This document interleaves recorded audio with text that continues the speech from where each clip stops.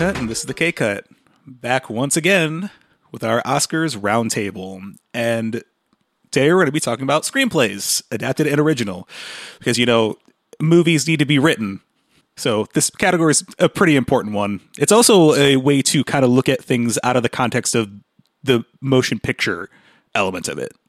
Yeah, so we've only got two categories tonight. The first one I think we should go through is adapted screenplay. And so this is anything taken from a book or play. Sometimes you get some kind of strange original sources, but basically anything that wasn't almost completely made up by the writers. So in the category we have Coda, Drive My Car, Dune, The Lost Daughter, and The Power of the Dog.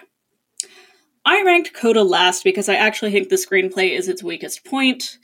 It's sort of a story we've all seen before. It's just a nicely done version of it, and I do find sometimes the story gets tripped up on itself, and it's kind of frustrating. So I'm not even sure why it's here, to be honest. Fourth, Dune, solid adaptation, big epic movie, cool, great. Now we get into the stuff that I personally bring up a level above number 4 and 5. One is The Power of the Dog, which I think was able to distill the essence of these characters so perfectly and so well, and it really told this very stark story, but still kept it interesting. And I think it's very hard to make unpleasant people interesting. Same goes for The Lost Daughter, actually, because nobody in that movie comes out a winner. And I think this was, again, a very deep character exploration. I think that it was...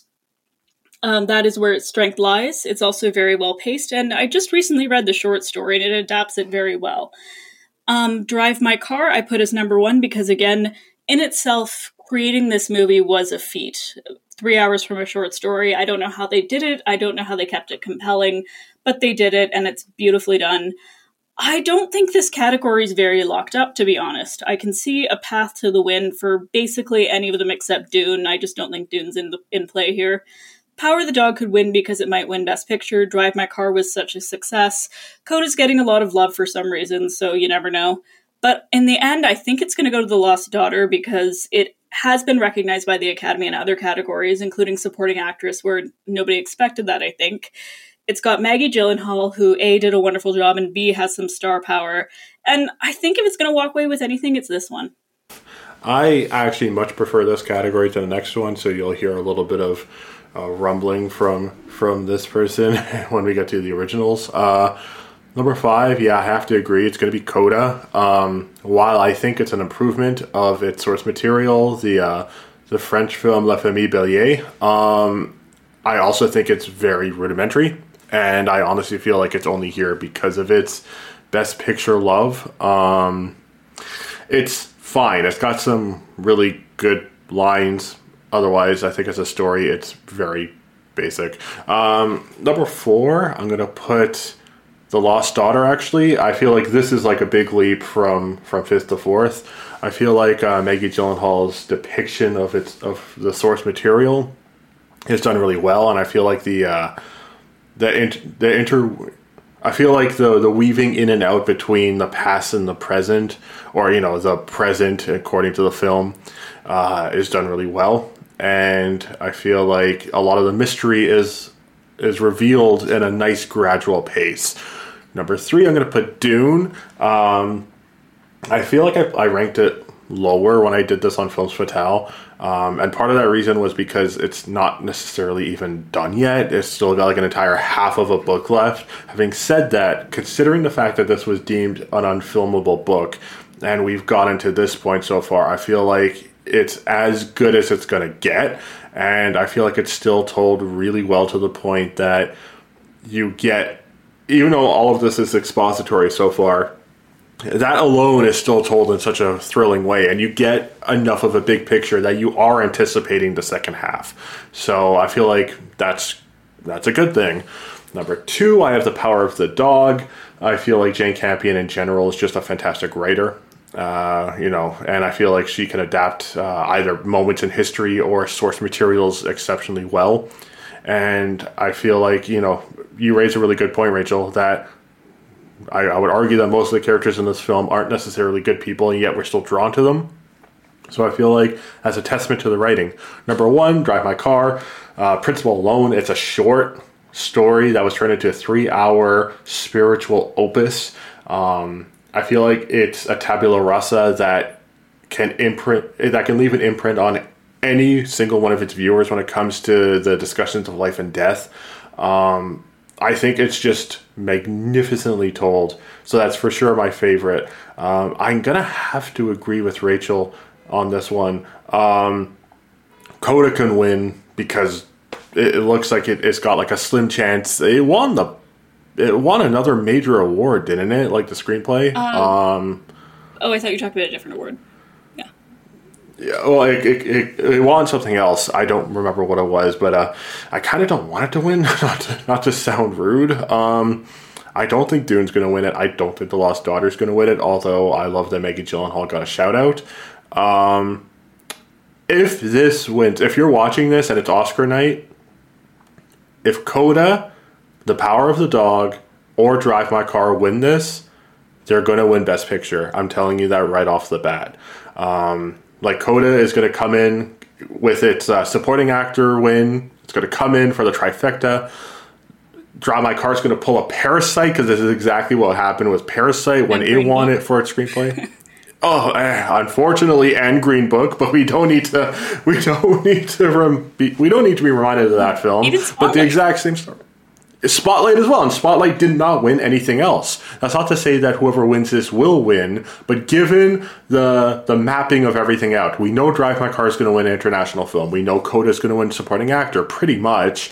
We know that The Power of the Dog is going to win Best Director, pretty much.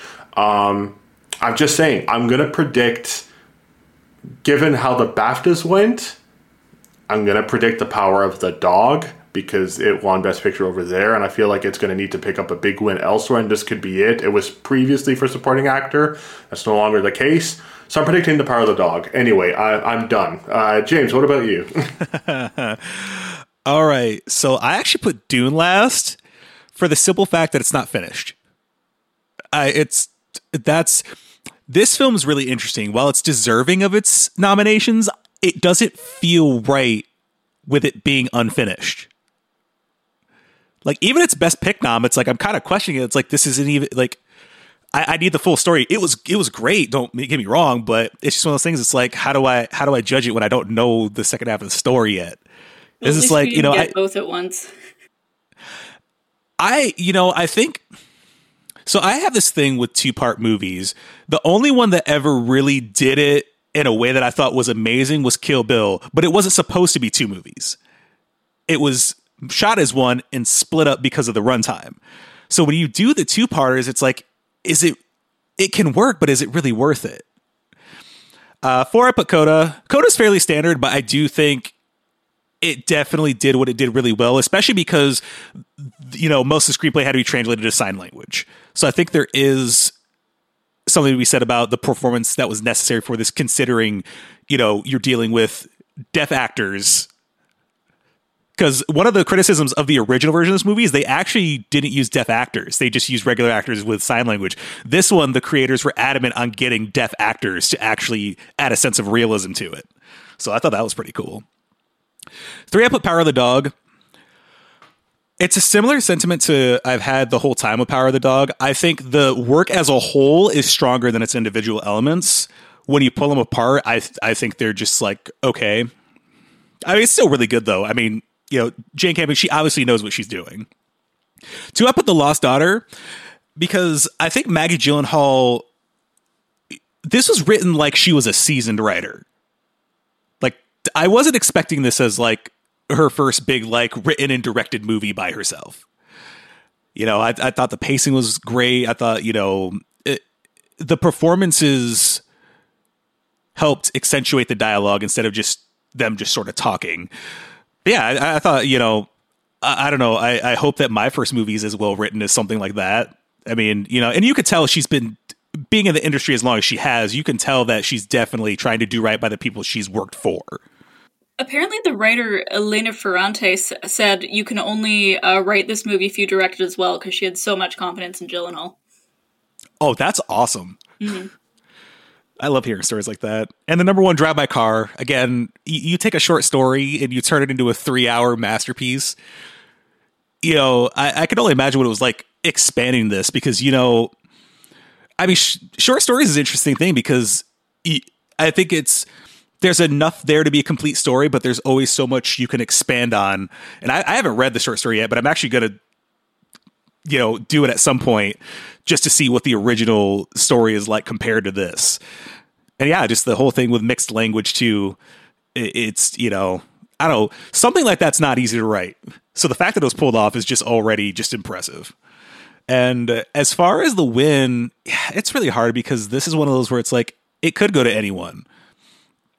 I mean, I want to say The Lost Daughter primarily because of Maggie Gyllenhaal's star power, but also I think they're going to be impressed with what she's done. Like, I don't think anybody expected her to pull this off the way she did. But I also want to give it to Drive My Car because that Best Pick nom, I foresee a Parasite situation happening again because it resonated like that, similar to how Parasite did. Yeah, another thing that's interesting is that this year has the potential for 2 non-English language films winning the 2 Screenplay Awards, which I do not think has ever happened, not both in one year. No, that's very true, because for the Best Original Screenplay nominees, again, I like this one a little bit less, so at least I'll be going last after I read the nominees here. We have Belfast, Don't Look Up, King Richard, Licorice Pizza, and the film you were alluding to, Rachel, the Norwegian film, The Worst Person in the World. So for this one, okay, so I might have had them in a different order on Films Fatale, but judging how I'm feeling right now, I'm going to go King Richard last. I feel like, a couple of good lines doesn't detract from the fact that it's a really cookie-cutter film. And the longer time passes, the more I get really disgruntled with the whole notion that Richard Williams got by with this whole plan philosophy. Yes, he did. But the fact that the film doesn't necessarily, it doesn't resolve with this same type of gray area that it professes to have throughout the entire film. It's kind of bothersome. I personally know a lot of people whose sports careers or entertainment careers have been stymied by their parents. This whole thing about having a dream, you could also stunt the growth of your loved ones by doing this. And I feel like this whole whimsical thing, it's no, not feeling it. Not feeling it right now anyway. Number 4, I'm going to go with Don't Look Up, which I like more than the average person. Having said that, it's still a pretty flawed film, and I feel like part of it comes from its hit or miss nature. And that also stems from its screenplay. So what satire does it do well? What satire really doesn't land too well? What lands with a thud? And I feel like a satire's pretty much got to be thorough because you're trying to get some really taboo or hot takes delivered to your audience. If you're thinking of like Network or Dr. Strangelove, how are you going to win them over? Either through deception or, with an open embrace, knowingly telling them this information. It just doesn't really do that. It kind of loses me at points while winning me over in other points, but it's not thorough enough. Number 3, Belfast. I'm not a really big fan of Kenneth Branagh to begin with. Having said that, this is still one of the best things he's done in ages. Is it deserving of a win, which he might get? Not necessarily. But I feel like it's a really candid take on the Troubles and what he experienced when he was a child, either as a growing cinephile or the political turmoil that he had to face, in the place that he called home, which is really tough to grasp. Having said that, I still feel like it's a little safe, but it's still one of the better things that Kenneth Branagh has directed or written in a very long time. Number 2, I'm going to place Licorice Pizza. This is a huge leap from third to second. I love Paul Thomas Anderson's script here. I love seeing what he's doing with a slice of life comedy drama that works with vignettes. I feel like each little story has its own really weird or fantastic purpose, and it all gets tied together with the realization that everybody sucks in the world, and we gravitate towards those that we find the least sucky. And I feel like that's amazing. And I got to hear him give a talk, digital, of course, but, it was still like a live event where he said that this film to him was the realization when you're a teenager, you're going to meet less childish people. When you reach adulthood, you just realize that we are all children that are professing not to be. So I totally get that in this film, and I feel like he that resonated with me so well. Number one, I don't know if this is trying to bring Rachel's prophecy to fruition, but the worst person in the world. I feel like the way that it is cut up into these chapters, each chapter, no matter their duration, because some are really short, some are longer, they all have their own significance. They all are powerful in their own way, and they all carry a different facet of romance, heartbreak, drive, anything of that nature when it comes to like the inexplicable nature of the heart. I feel like the entire film takes its entire duration trying to encompass all of the different things that the heart can feel, and I feel like it does so well, so understandably, so conventionally, but also risky at the same time. I think it's a fantastic screenplay. Having said that, I apologize for saying that it's not going to win. I don't think it will. This is also a bit of a toss-up. I think Don't Look Up doesn't have a chance in hell. I don't think King Richard has a chance, but I would say it's the least likely to win of those that are actually likely to win.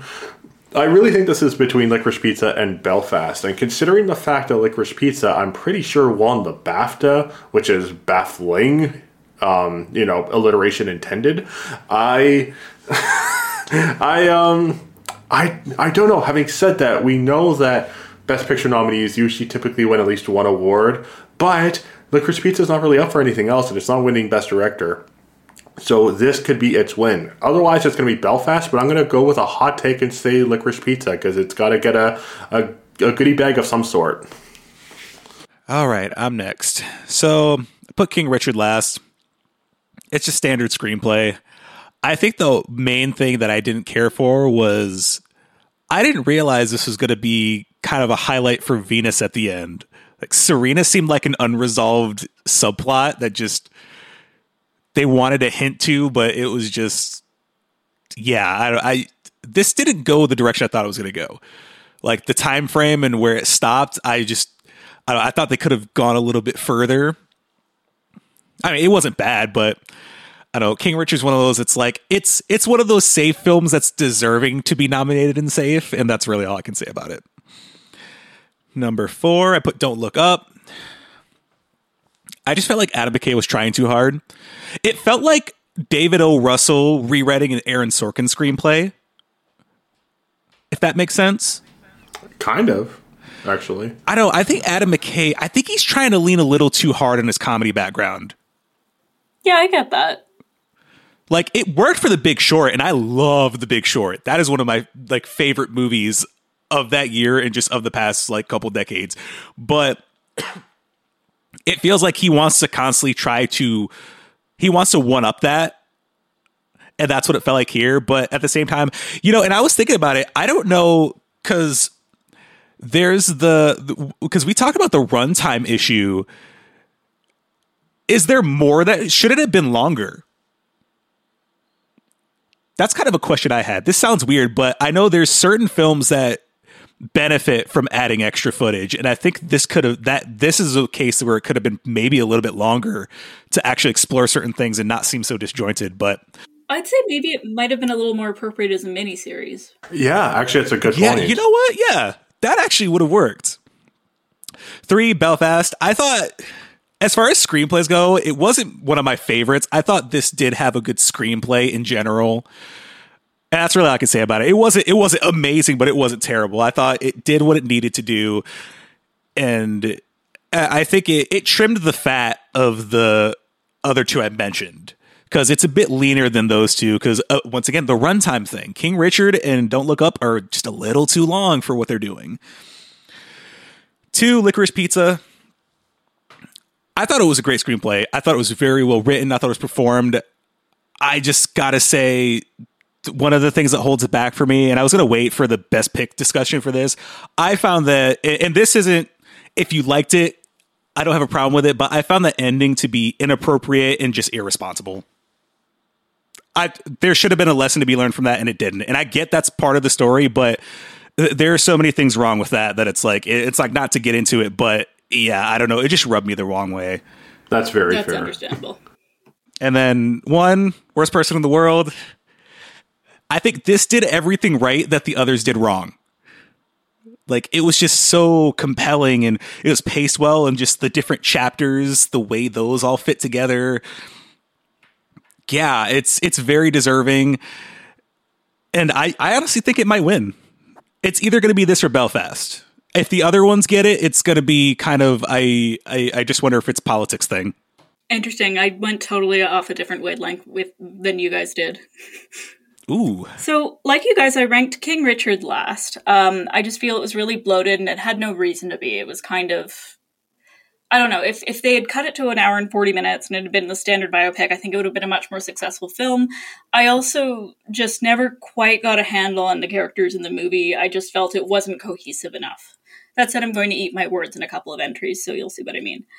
Belfast, I put it number 4 just because I felt it didn't dive very deep where it should have. It played it too safe, and it relied a little bit too much on sentimentality. I think if it had been a little bit harsher, a little bit colder, and if it had kind of gone deeper into the characters and their situation, yeah, I think that would have been a stronger movie. Now, I'm going to be a bit of a hypocrite and put Don't Look Up third. And that's because, sure, it's overlong, sure, it's lopsided, but when it was so on, and it tapped into this absolute vein of rage that people have been feeling for years. And those parts were so on point that that's what pushed it up for me. Licorice Pizza, very solid, strong movie all around, all about unpleasant people, which I love. And, yeah, it just did a really good job of telling a very difficult story to tell. And The Worst Person in the World was risky, it was innovative, it was this unbelievable character study, and it was just successful in all points. So I put it as number 1, but I think Don't Look Up's gonna win. Ooh, I hope not. Let me tell you why. So there's a certain type of movie that wins Best Screenplay. Best Original Screenplay, I need to say. It's a little quirky. It's got a gimmick to it. It may not be that good. Sometimes it is very good, but it may not be that good.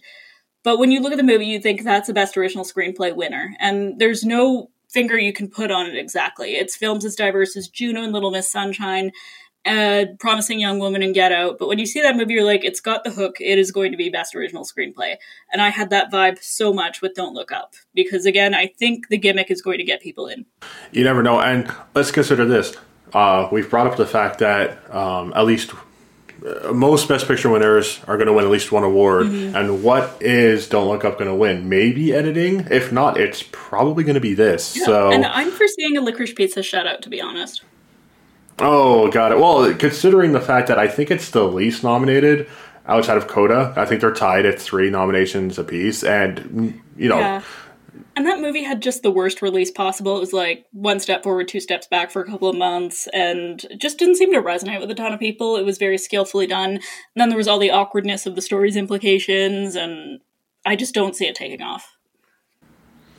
That's too bad. Well, let's get some brighter news. Okay, what else are we discussing this episode, Rachel? Well, we spent the past 3 weeks complaining about the Oscars, so guys, we can't just complain and do nothing. We are going to teach the Academy how to fix it, because we know they're listening. And you hear us, Academy? Yep. This is how we're going to do your ceremony now. So listen and put down your books and tell Amy Schumer to go sit in the next room for a minute while we figure this all out. Ouch. Okay, let's go ahead. So what are some things that are upsetting you lately about the Oscars? Well, the fact that they clearly don't know who their audience is. At this point, and I've read this from one of your online comments, Rachel, and I couldn't agree more. The Oscars have to face the facts that they're not the event of the year that they used to be, that they have this core audience, like us 3 here. And that's exactly who they should be answering to, not trying to win back people who, in this day and age, in a universe where even Rotten Tomatoes, people are like, man, Rotten Tomatoes gave this a 70-something, even though it's an aggregate, that's not how it works. Everybody's forming their own opinions, and it the idea of the subjective award just doesn't really click with too many people anymore. So it should really be catering to the people like us who are still here, and doing that by stripping down and basically just presenting the awards bare bones as is, a little bit of banter here and there if they so desire, but not being caught up in stuff that just does not matter, because at the end of the day they're shooting themselves in the foot. Yeah, totally. I think that they need to realize, maybe switch to streaming instead of regular TV so they don't have to pay so much. They need to realize that they are not what they used to be. Now, that said, I think they could win some fans back by going back to the glamour of it all. I'm not talking about the fancy dresses, I'm not talking about that. I'm talking about drawing on the moments of film history that we all remember, bringing back some of the older stars, maybe win over some of the boomer audience that still watches a lot of television. Because right now, it seems like they're taking the worst of Hollywood instead of the best, and not relying on what makes them enduring. Couldn't agree more. So I have like a couple specific things. One, qualifications. They need to change. I think I should be able to have access to everything after nominations. I don't think it's fair when movies try to push films out the week of Christmas and New Year's just to be qualified in the competition and then have a rollout. Because that's like my biggest thing. I'm just like, oh, we're putting it on Christmas, but it's not really getting an actual rollout until like the middle of January, just for the award season. Rachel and I are very fortunate because we live in a city that is often, in Toronto. Everything. Exactly. So like when it is Oscar season, we do get those limited releases. So that is something that we definitely... Oh, yeah. I mean, yeah, and we get them here too. I'm just saying as far as like some of the shorts that weren't available, or like, like Riding with Fire, there's absolutely no reason that shouldn't be available before. Like, it's not coming out to everybody until after the ceremony. And geo-blocking is such a big issue for streaming-only releases. I think that if you need to make it... make the film available, you should make it available in as much of the world as possible. Like, being from Canada, Andreas and I don't live too far from James, and yet we are blocked off from several films that he is not. Can't get Hulu. We're literally a drive away. Yes. A long drive, but a drive. Another one is stop ignoring the first 3 quarters of the year. Yes. There's so many good films that come out. And it's rare. And then the final one, I think the format, we've already discussed our displeasure with the format they're trying to go back to.